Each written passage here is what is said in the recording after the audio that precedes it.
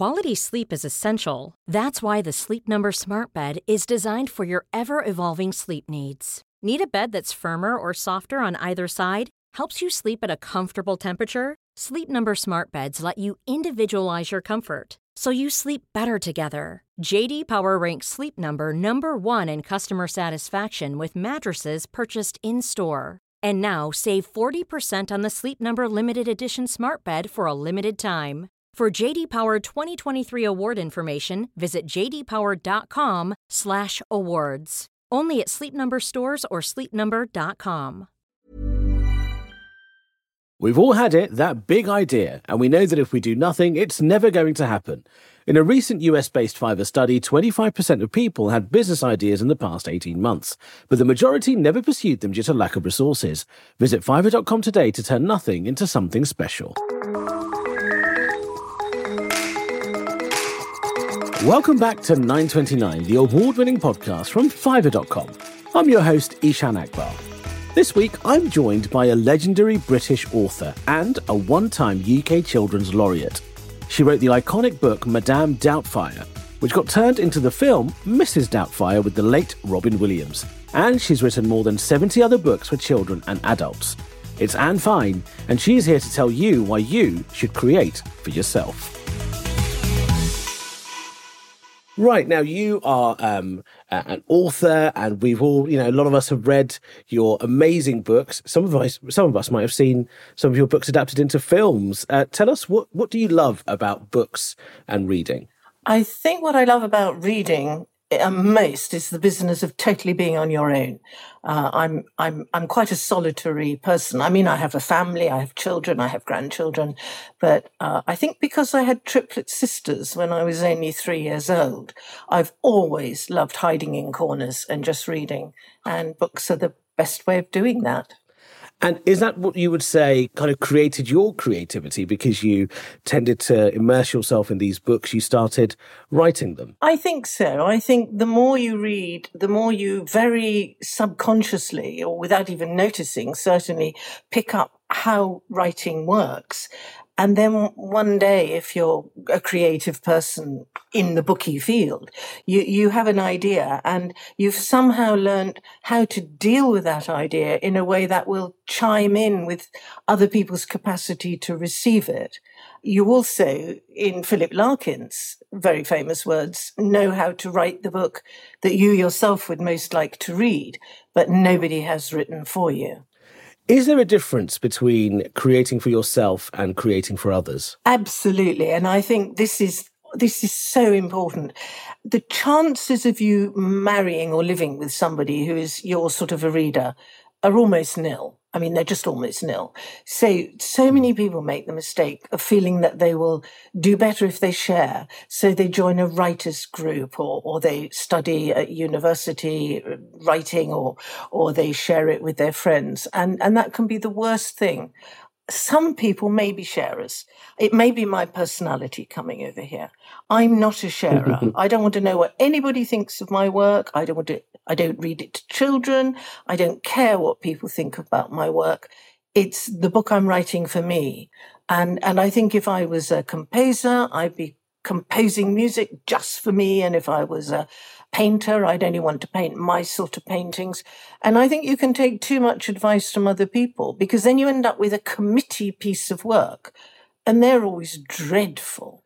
What does creativity mean to you? I think it means being able to use ideas in the right way. It's a skill. I think it's something you get better and better at. You read something or you hear something or somebody says something and you think, oh, I could use that. And if it's a poor idea, it'll go down the plug hole in your next bath. If it's a good idea, it will grow branches. It'll get and knowing what to do with it, knowing whether it's just one line in a book, a little funny grace note in a book you're writing, or whether it's, a whole series. Just knowing what you've got there is I think, part of what you learn to do better. I think one of the other things one learns over time is the parameters of one's own talent, which is important. I don't think that you shouldn't try for something higher and better than what you've done before. But I think it is extremely useful to know what you're good at and what you aren't good at.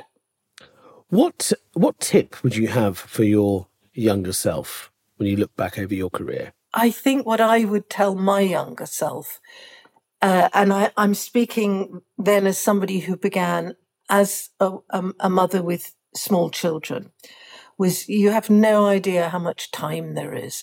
I think when you're young, you want to get everything done. You just can't believe there are years ahead of you.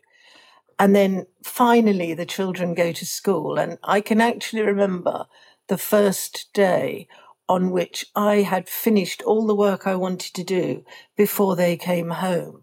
And that was a real watershed moment. So I would comfort people like myself, young parents in particular, with the fact that there is more time in life than you ever think there's going to be when you're young and busy. I think that's a very valuable lesson, particularly because so many of our listeners are in startup spaces and business spaces. They have e-commerce businesses and everything feels like it has to be quick. And now, do you think that particularly as a creative person, someone who writes books, you value the space you get from time to be able to create your best work? Oh, absolutely. I do think that not feeling you have to be working all the time is really important. I think if you aren't driven to write a book, you should just, maybe clean the house or sit down or do something useful for somebody else.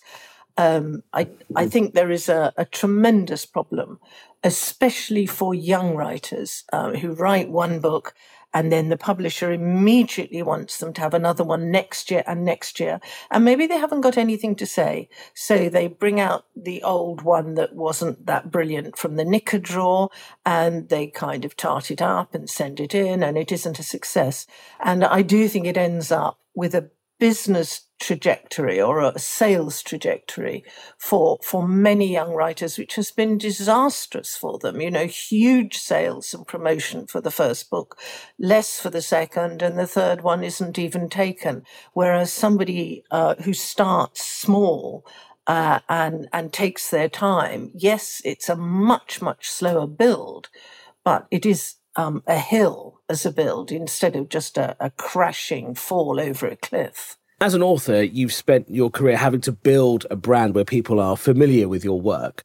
Have you observed any particular things that have been consistent in the way that you've done that?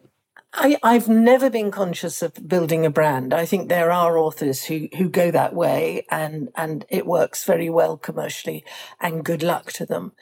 But I've just always written for myself. And I think, Susan Sontag once said that a novel is a slice of the world seen through a temperament. And so I think the brand of my writing is actually my temperament.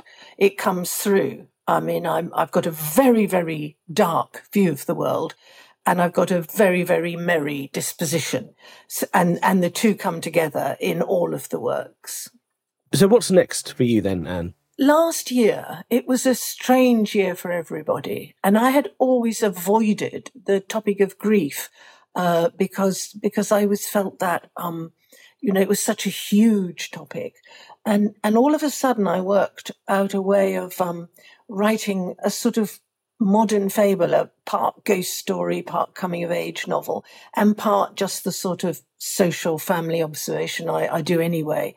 Exploring the way in which grief can affect not just individuals, but communities at large. And it is a big step for me. It's a most unusual book for me.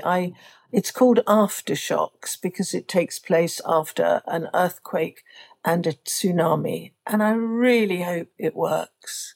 I think it does. I'm sure it will. Anne, thank you so much for your time on 929. I've really enjoyed chatting to you.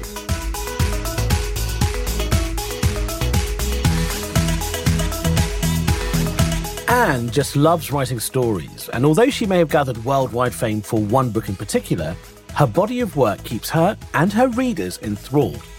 Whether it's books or videos or anything else in between, creating for yourself consistently enables others to share in what you enjoy.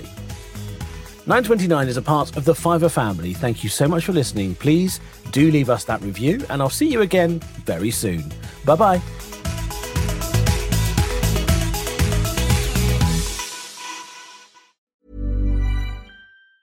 Mom deserves the best, and there's no better place to shop for Mother's Day than Whole Foods Market. They're your destination for unbeatable savings, from premium gifts to show-stopping flowers and irresistible desserts. Start by saving 33% with Prime on all body care and candles. Then get a 15-stem bunch of tulips for just $9.99 each with Prime. Round out Mom's menu with festive rosé, irresistible berry chantilly cake, and more special treats. Come celebrate Mother's Day at Whole Foods Market.